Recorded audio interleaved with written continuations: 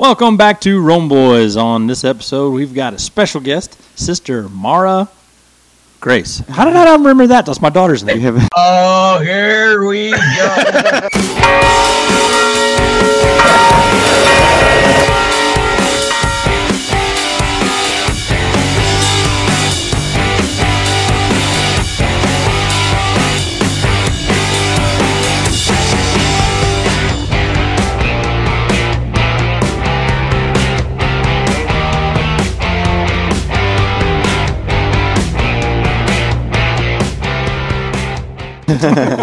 Sister Mara Grace? No, Grace. Maybe someday. Well, who knows? Yeah, who knows? Who knows? So, welcome, sister. We're blessed to have you. Thanks so much. It's great to be with y'all. Thanks. Thank you. So, a little bit about Sister Mara.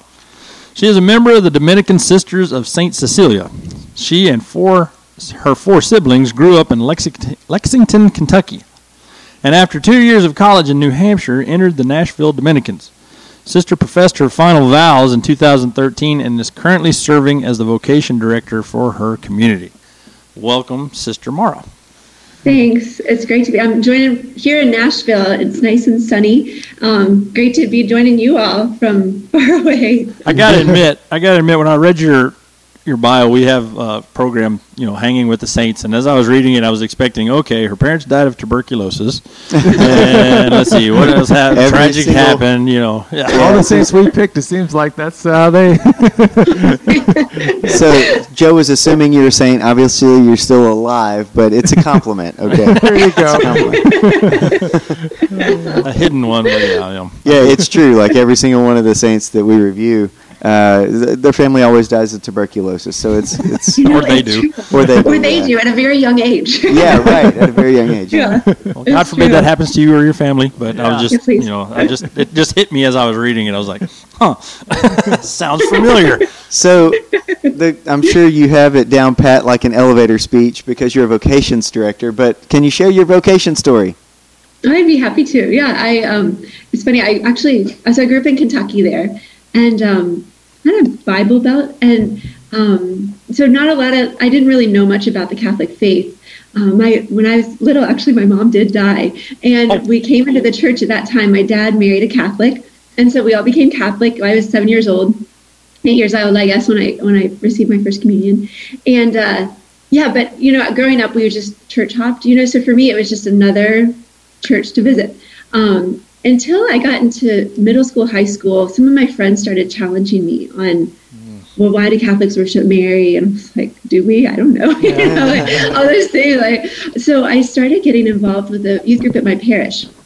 And there, we do crazy fun things. But as well, I started learning how to pray, how to read scripture, what we believed as Catholics. And to be honest, it wasn't something that like, wow, this is life-changing. But it was something that I realized I don't actually have an idea about what I believe, and I need to look into this. Like, what do I believe, and what, I can't just presume what my parents tell me. Like, I gotta know it for myself. Yep. So continue to go to this youth group and was invited to go to a retreat. And, I really had no idea what that was, but I just knew it was a weekend away from my family. I'm like, that sounds like fun. So went to this retreat at Steubenville Youth Conference there in the summertime. I was a sophomore in high school and had a very profound experience with the Blessed Sacrament. I remember pulling up, and I knew maybe 30 Catholics my age, but here I was with like 1,000 other kids, that seemed to be excited to be Catholic, Yeah. Like, where am I? You can feel it. And hearing all these great speakers, and then the climax of this conference is Eucharistic adoration. I mean, they have it throughout the weekend, but on Saturday night, the priest goes around and processes with the Blessed Sacrament in front of each high schooler there. And I remember looking around with this happening and seeing people crying and laughing and even some like slain in the spirit. I didn't know what that was. And I remember getting really nervous. I was like, what's going to happen to me? And I think one of the first really genuine prayers I ever prayed was at that evening. I asked the Lord, I said, Lord, just please don't make me look stupid. Like, if you're really real, I just don't want to look foolish in front of my friends here. and so as the priest approached and I was like face to face with the Lord in the Blessed Sacrament, there was this huge grace. And I just came to know that was truly God. You know, it's something like beyond a doubt. It was something even more certain than like scientific proofs we had done, or, you know, any kind of knowledge I had before. I knew that was truly God. And also had this sense that he had a plan for my life, that there was some kind of purpose that I was here to serve. And so after that retreat, it just became this searching for Lord, what do you want from me? You know, what is my purpose? At this point, I really had no concept of religious life, besides Sound of Music and Sister Act, you know, so it was not something I was looking into for sure. But I continued to go on retreats like this, and I know I would see sisters there, but it was kind of like in the distance. I never talked to any of them. And around my junior year of high school, my dad actually told me about our community. I was looking for more retreats to go on, and he found our website and said there's this retreat in Nashville, which it's like 3 hours from where I grew up. And it was a place called St. Cecilia, who was my confirmation saint, you know, the Dominican Sisters of St. Cecilia. And so he's like, I think you should look into it. Now, a convent wasn't my idea of retreat. You know, I was thinking praise and worship, you know, people my age, whatever. But I guess the Holy Spirit compelled me to reach out and call the sisters. And this wasn't like a discernment retreat. It was just a general retreat here at the Mother House. For young women. So I signed up and came. And when I was really nervous, actually. I remember in the car with my dad, and like the butterflies they weren't just my stomach, they were like in my throat. You know, I was so nervous, like, what's this going to be like?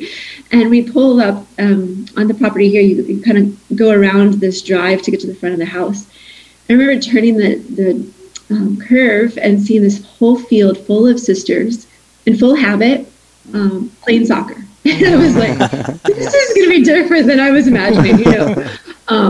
And so the retreat was just beautiful. I remember, just getting to talk with different sisters and just being so struck by the joy that I experienced here.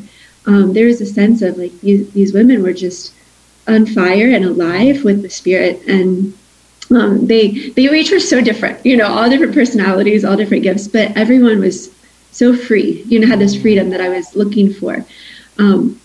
So after that retreat, I was, you know, told my parents, well, I don't have a vocation, but if I ever did, I'd be National Dominican. You know, I was clear on that. But as I continued to grow deeper in the faith and really learn, enter more deeply into the relationship with the Lord, there was just this tug to keep going back to the Mother House. And I think my senior year, I visited at least 5 or 6 times, you know, just would go for the day. And I didn't realize that's not that normal. You know, usually people come once or twice and then enter. But I was like, I'm just hanging out with the sisters, you know. For me, it wasn't really like a discernment thing at that point. But there was something drawing me back. So my senior year, you know, everybody's asking you, what are you going to do next year? And at that point, I really did start to pray about my vocation. So now I knew there was this other option besides marriage. So there's marriage, religious life. And I really saw the beauty of both, you know, and I was attracted to both. And I was really kind of obsessed with that question, like, Lord, which is for me, you know, and I kept asking, and I wasn't hearing anything. So I started to get kind of frustrated with the Lord. I was like, fine, I'm not thinking about this for 4 years. I'm going to go to college and just live life. And then after that, if I'm not seriously dating somebody, I'll know I'm supposed to be a sister. So that's kind of my deal with the Lord. So I chose to go to a Catholic school where I could learn the faith and just enter into the sacramental life of the church. And so I started going to daily mass and daily time of prayer with the Lord in silence. And that really was so life-changing because I came to know the Lord, you know, more deeply, and then to also know myself in Him. And it took all this pressure off of me to try to like figure everything out. It just gave me this freedom just to be with Him. And so during my sophomore year of college, you know, I was loving everything. I had great friends.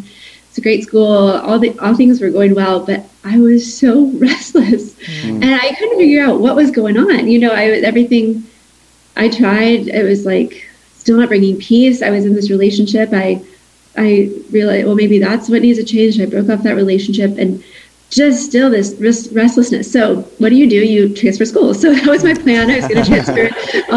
Actually, I was going to transfer to Benedictine. You mentioned your wife in there, Tony. So that was my plan, and came home for the summer, and all of a sudden, I guess it wasn't all of a sudden, but pretty consistently, the religious life kept coming up. I would be in prayer, and I would think about the sisters. Or I remember I was going to daily mass back in Lexington, Kentucky. I think I was the only one under the age of 50 going to daily mass. So everybody was asking, "Are you going to be a sister?" I'm like, "Stop asking me."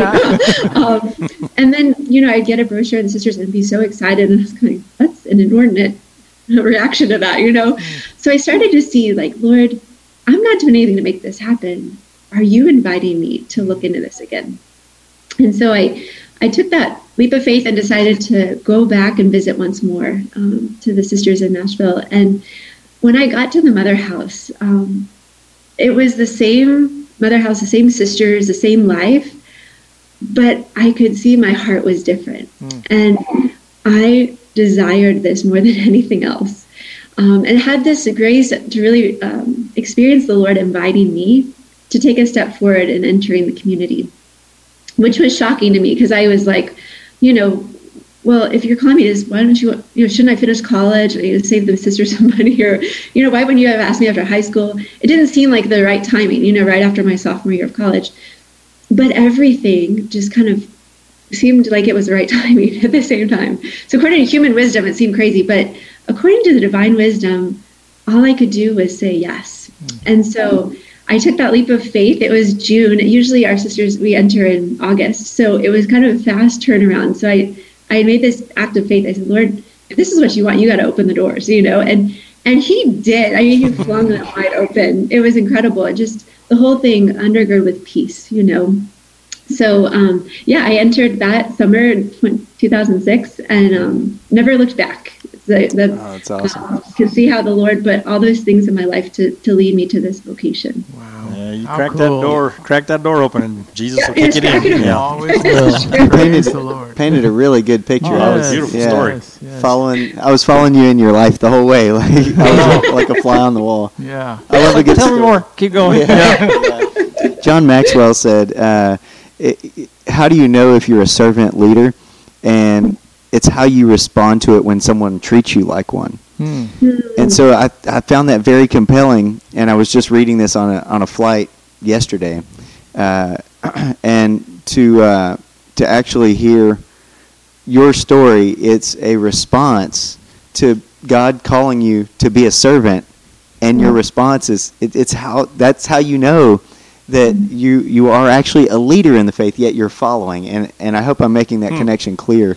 But it's just awesome to see you live it out in a very natural way. I mean, you were struggling through, is this the right way to go or not? The radical yes to just say, I'm all in. But it's so easy because you said you struggled, there wasn't peace, and then there's the peace. And then God answers our prayer that way. And then, like you said, you don't look back. It's so beautiful. Yeah. It's funny you mentioned that word radical, because I think throughout my whole discernment, that was a word that kept coming back to me, this desire to do something radical. My older brother, actually, I left this out. There's so many different things, as you all know in your own stories, that the Lord uses to draw us to himself. But my older brother actually entered seminary when I was 16. So this whole time when I was kind of having a reconversion, he had entered seminary, and I was shocked. I was like, oh no, he can't get a girlfriend. Because I just had no understanding of it, vocation or anything. But he entered a religious order, and his novitiate was in Germany. So I remember going for his first profession, and I don't know any German, so I didn't understand any of the words that were being said during the Mass. But I understood so clearly a gesture that was made. The young men that were professing their vows, before they profess those vows, they lay prostrate on the sanctuary right before the altar. You have probably seen this at ordinations, and that gesture spoke so loudly to me. And I remember going back to my hotel room and journaling and praying with the Lord and said, I want to do something radical with my life, And so, when you mention that, it just comes back this. I think we all have this desire for greatness. It's how the Lord has built our hearts, to desire great things, because we're called to greatness. And each of us, whatever vocation we have, that's our path to true greatness, to be that radical self-gift, because that every vocation is that laying down of your life for another. As you all know, as husbands and dads, like it's a daily gift of self. But that's where we find ourselves, and that's where we find joy in life. Absolutely. Is it hard to be a sister? I mean, what are the struggles that you have, and just the everyday? Everybody thinks, I mean, you're smiling all the time and you're joyful. We see that, which is awesome. But at the same time, there's a cross. It's a struggle. Yeah. And a lot of people think it's just really easy to be a sister. I don't think that's true. Yeah, it's funny. I remember making a pro-con list between marriage and religious life when I was discerning, and I came to the conclusion that it's easier to be a sister, so I must be called to marriage. But as you said, we're all called to carry the cross in our discipleship. So yeah, there's going to be challenging things. I think, whatever, like as a sister, there are so many joys that I find in daily life. But at the same time, there's a lot of ordinariness too. And I think maybe you found this in your own vocation, that we can kind of glorify it and like, oh yeah, I'll die of tuberculosis and do these great things for the Lord. But actually, like, he calls us to this fidelity in the ordinary a lot of times. Mm-hmm. And sometimes that can be a challenge because you're like, okay, yeah, for example, I was sent to Ireland to serve there as one of our missions. And it was wonderful. We started the mission over there, all kinds of exciting things. And then after a couple of years, you're like, okay, yeah, we're doing the same things, and like that kind of newness is worn off. But at the same time, like if I'm really faithful in my life, if I'm really entering deeply into this with the Lord, he gives me eyes to see him even in the ordinary. So that doesn't have to be a cross I carry. It can be like, wow, look at how, in this writing these emails, like what the Lord is doing in these women's lives, or marveling at, gosh, look at the beauty of these buds on these new trees. Spring is coming. He lets us attune ourselves to the extraordinary, even in the ordinary. I would just like to reflect that I understand that to the fullest, because when we want things to be radical or abnormal or not in the ordinary, for me, it seems like I start looking inward at how I'm making an impact on the world, as opposed to how the world's making an impact on me from God's hand. Like you said, a bud on a tree. Like, well, what does that have to do with me? No, it's not about me. It's about God's wonderful creation. It turns it around, and I love it. Yeah, that is so true. I think the other thing that in the ordinary can be difficult is. But also a great joy. I think every cross also is our salvation. But living in community life, I think that's something that comes up often. People are like, "Do you all fight?" They see like, I live with 300 other women. Like, what is that like? And fight night on Wednesday nights, and we put on the boxing gloves and work out all your frustrations. Let's get ready to rumble. That might be the Friars, I'm not sure, but yeah, right. Yeah, so we're human beings, sinful, weak, whatever, and in the process of becoming saints. So we're not perfect, and actually, thank God, thank God we're not, because it shows his marvels. Like we can marvel at his power, that he can work through these sinful, weak instruments. So community life, there can be times where we rub each other, especially you're living on a mission with maybe 3 or 4 other sisters, and that's who you see every day for a year. You can start to rub on each other, just like in family life, and I've heard some compare it to a rock tumbler. You put those really rough rocks and rub them together in the sand. But what happens, they become smooth and beautiful. And so our community life, it can rub us. Actually, it's what helps to form us to become saints. Interesting when you said you saw the Habited Sisters playing soccer, and it was kind of your first experience. I remember what you said, which was all different personalities, all different gifts. And so I kind of got a foretaste of what you're saying now, in that, we're just all different personalities, just meshed together. Mm-hmm. That's right. Yeah, and there's a very clear, realization that, wow, I'm helping her become a saint because I'm so weak, she's growing in sanctity because of me. What a gift, help. I'm here to help you. Yeah. Our children help us grow in patience, by testing it. Yeah, The that's rock right. tumbler analogy is great when two kids are fighting in the house, right? You're like, yeah. that's what they're doing. They're smoothing each other out. Let's hope and pray. Sure. Let's hope and pray. So these are your individual personalities. What about the unity of the Dominican way?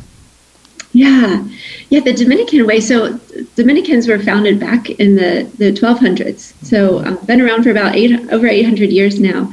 And when Saint Dominic was living, he was a canon regular in Spain. So meaning he was part of this group that would stay at the cathedral there and pray and preach.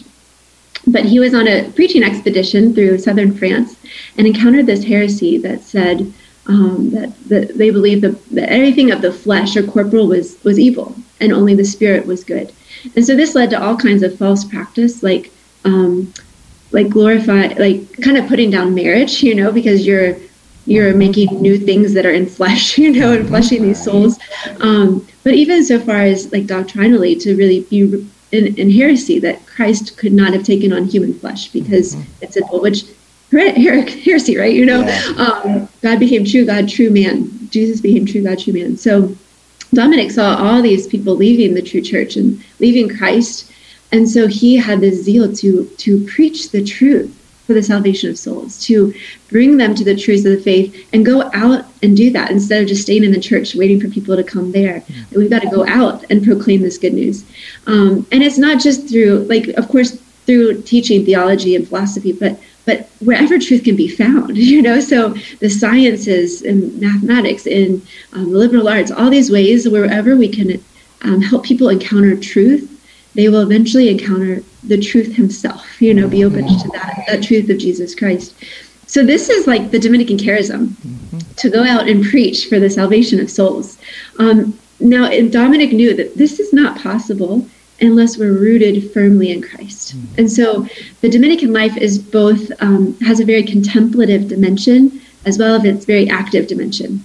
So as Dominican sisters, we have a lot of monastic practices. And what that means are if you think of St. Benedict and Benedictine monks, they'd have times and places of silence, or the choral recitation of the divine office, where we chant back and forth, a very rigorous liturgical life. So Dominic took what's good from that tradition, incorporated that into our own life. So we have times and places of silence here at the convent.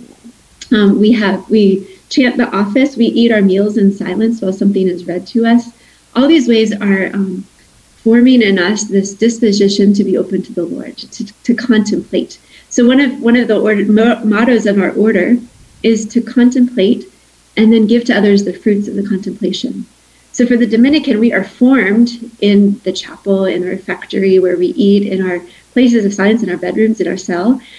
But we're compelled to go out and share that we have encountered, the one we have encountered. And so for our community, we do that through teaching in Catholic schools. So we serve in schools, children ages 3 all the way through university, and teach a variety of subjects. It's certainly teaching religion and catechesis and forming children in the faith, but also wherever truth is found, engaging there so that people can be opened to truth himself. So that's kind of the unity of our life, this very contemplative dimension, and then an apostolic. And of course, we do that in community. So we always travel in twos, we live on mission with at least 3 or more, because that is an apostolic life, like way the apostles lived, of going out and preaching, but doing 2 by 2 as a witness to this joy of community living. That's great. Yeah. You'd think of the whole stereotype of nuns. Growing up, the stereotype was nuns are grumpy, they're mean. I still have scars on my knuckles from when the sister in my 2nd grade would hit me with a ruler. I beg your pardon, what did you say? You just have that stereotype that's built into us that these women are mean, they're tough, and they're grumpy, But through this, you got so much joy on your face. The smile just lights up the room, and it's just like, this is not what you would normally think of when you hear about a nun. And I got to thinking about it. Maybe they're so grumpy because they hang out with us. Well, they hang out with students. So yeah, so I was sitting there going, I threw that one out the window, yeah.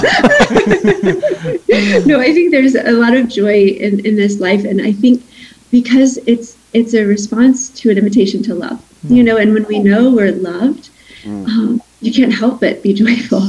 And so I think certainly in my own discernment, but I know in hearing stories of other sisters that there's no other reason we'd enter to the convent, that we'd choose this life except for Jesus alone, that he invited us, that we encountered his love and responded in love to that.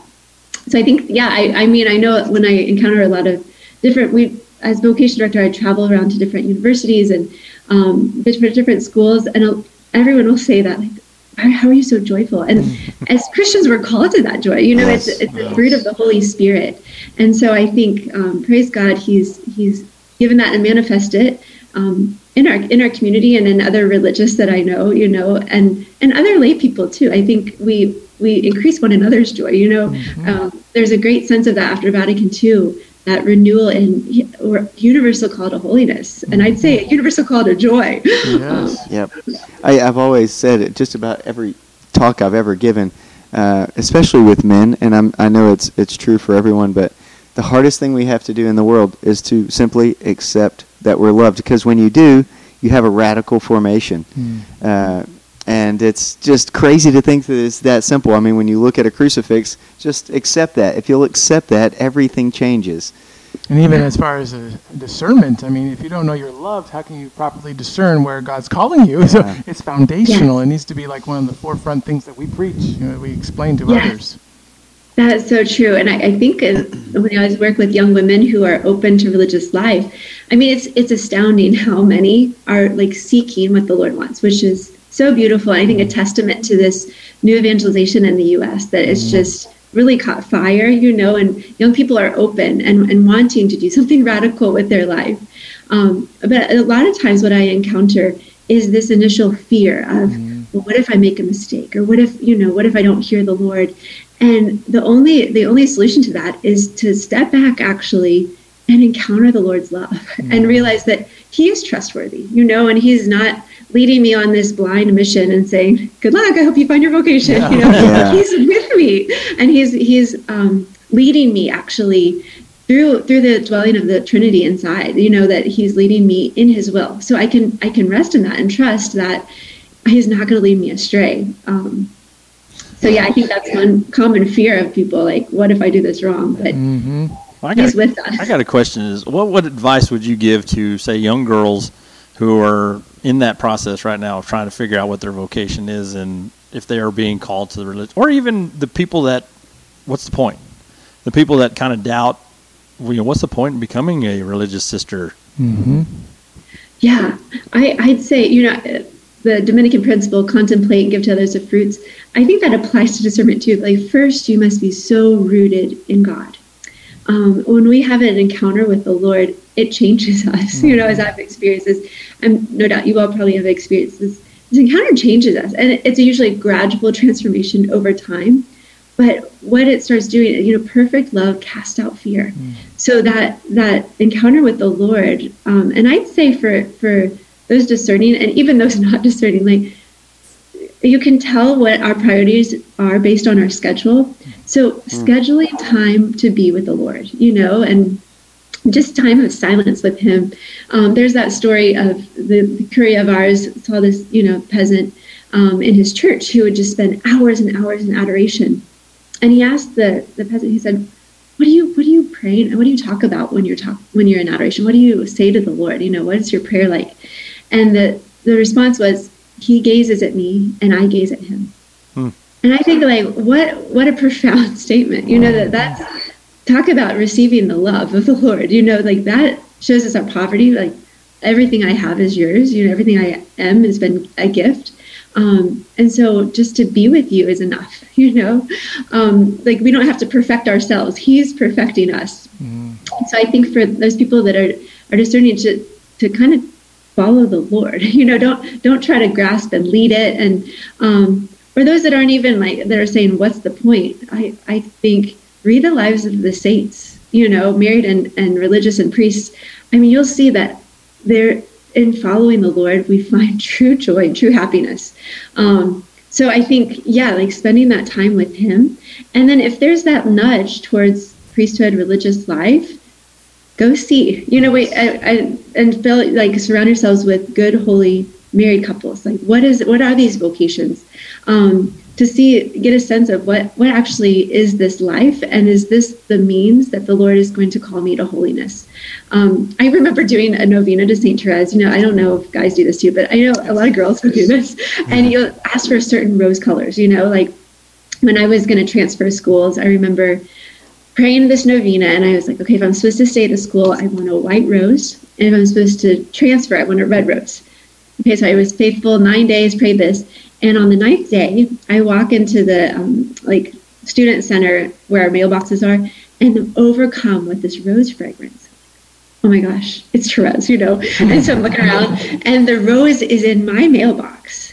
I couldn't believe it. There was a rose right there, and it was pink. I was like, okay, last time I talked to you, St. Therese, but we look for these kinds of signs. But really, when we're discerning our vocation, the more sure signs are, could I be happy here? Does this person or this community, is this going to make me a saint? Am I more alive when I am living this life or with this person? And those are actually more certain signs than rose colors, So I think just to if there's a tug towards religious life, just go live the life with the sisters and see, is this make me happy? If not, right, close the doors to that particular community. Or, I think not being afraid to take a step is really important as well.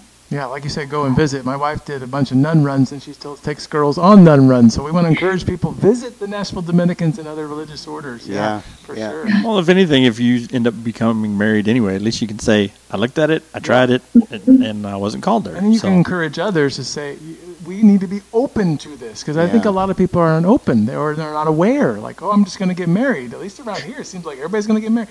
Well, have you thought about religious life? Have you thought about the priesthood? Like, these are options we need to consider. Yeah. I remember being afraid, I'd get kidnapped, if I visited, oh no, they're desperate for vocations. I see all the numbers, they're going to kidnap me, But no, I'm telling you right now, we're here to help you find your vocation, So the community is also discerning. And I think that's really helpful to know that it's not just me trying to do this on my own. First, the Holy Spirit's with you, but the community is also discerning. This person seemed to have the seeds of the charism of our community. So I think that gives a lot of freedom too, that you're not alone. Well, we're all called to help each other to heaven, and so I think just asking the question to those around us, is maybe they've never been asked before. I mean, we were just on a retreat, and I was just overcome with this message to go to this young man to say, have you ever thought about becoming a deacon? Because it's written all over you. I don't know if you see it, but I do, and I don't know why, but I just have to share this with you. Yeah, that personal invite. I got an email this week. The Net Ministries, we have them come to our parish, and they said the number one reason why people become Net ministers, for a year, is because someone invited them. So whether the religious life or whatever it may be, we need to ask. And so, this is absolutely not just an opportunity for our viewers to get to know you, but it is an invite to everyone to know that you're there, because I think a lot of people may just simply have fear of the unknown, right? Where fear keeps coming up. Yeah. Where's that from, right? Not from God. Well, it's from the unknown as well. So I'm going to throw a practical question out there, because I think this way, and some other people may also. How do you keep the lights on? What do y'all do and how can we help to keep your lights on, keep the food on the table? I mean, what do y'all do for just your monetary means? Because, you're trying to be we don't want to be of the world, but we have to live in it. Right. That's right. And I think for a Dominican, a huge expense for us is our education. So we're very blessed. We have a college here in Nashville we run and operate. And so we're able to have women enter even without a college degree. So we're able to educate them ourselves. And then we do graduate studies and all this. So there are some big expenses that a lot of people wonder about, how do you do this? We do get teaching stipends for our sisters in the schools, which is a help, but it's certainly not enough to cover our expenses. So we do rely heavily on generous benefactors, and we're so blessed that, we're very aware that we can't live this life without our benefactors. And I certainly, St. Dominic kind of started this order, similar, same time as St. Francis. Mm-hmm. They started these mendicant orders that would go around and ask for help. And so part of the poverty that we experience is that real awareness that we can't do this on our own, and we do have to ask for help. So just I think we find a bunch of Elizabeth Ann Setons, and then just say, join us. Your parents will love us. Yeah, but we certainly are so blessed to have a roof over our head and are provided for our needs. I think we live very simply as sisters. One of the vows we take is poverty, and we're very, very careful to see that we're living, simply. And when I think one of the poverties that pinches a lot actually is we share cars, and so going to school, if you tend to be one that runs late, you're like, oh man, they're waiting for me, and so I think it's good to feel these pinches in our life, because certainly we do have food on the table every day, and we have a roof over our head, and we're taken care of, but it's a good reminder that we're dependent first and foremost on the Lord, but also on our generous benefactors to care for our needs. So I feel like we as Christians all have one common goal to show Christ to the world, right? So thanks for taking the vow of poverty, and thanks for taking on that, as you said, that pinch, because we all have our different station in life, and so I know it's difficult in many temporal ways, but thanks for doing it. Yeah. Oh, it's a joy, and I think it causes some creativity too. The parties we have, I'm like, you would tell people about this, and they're like, what? Like the simple things we do, it just brings so much joy and creativity, and the Lord is so good. The best times I've ever had as a child, like my greatest memories, and for our kids as well, is when the power goes out. Right? Like, we have a candle and a board game, and it's like, this is the greatest night ever, and then the power comes on, and my kids are like, oh. Don't worry, kids. I know where the breaker's at. Sally turn it off. Trying to do that one time, just go turn the breakers off. Oh no, the power's off. What are we gonna do? We have to save money. Thanks for everything. This has been awesome. I've enjoyed it greatly. So much. Oh, me too. Absolutely. It's great chatting with y'all. So, where can our viewers find more about you, or where's your donate page? You can check out our website. It's NashvilleDominican.org.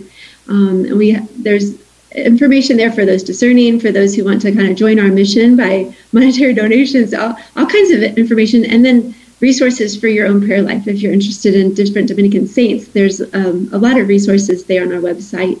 There's also a new video we just put out called Undivided Heart, and it just gives you a little glimpse into our life. So you're welcome to click on that on our website. Neat.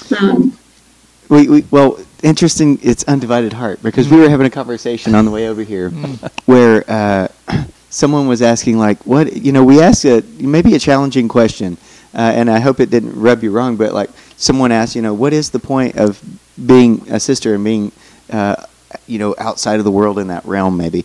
And it just reminds me of Paul. Your heart is divided if you get married, right? And so it's awesome that it's all just in. all in. Mm-hmm. Focus. Mm-hmm. That's great. Totally his. Yeah. Yes. And if a young lady is interested in discerning, how do they contact you? And so my contact details are there on the website. There's a phone number and an email address. They'd be welcome to reach out to me. Great. We have different retreats here that they can know more about those on our website. And then I forgot to mention, we have a YouTube channel, so you can check that out with different videos by our sisters, some vocation stories, which are always fun to hear. Yeah. There's also other versions of the Undivided Heart there on the YouTube page. That's great. Well, I have 6 daughters, so this has been very joyful for me. So, that's beautiful. yeah, so it's exciting. So, Sister Mara, thank you so much for joining us today. Yeah. This has Oh, been you're very truly a welcome. blessing for us. Absolutely. Please pray for us and our listeners, too. please. For sure. For sure. You will definitely be in my prayers. Thank Awesome. you. Thank you so much. Thank you so much. All right. All right. Well, in the meantime, Be bold. be real. Be Catholic. God God bless. bless.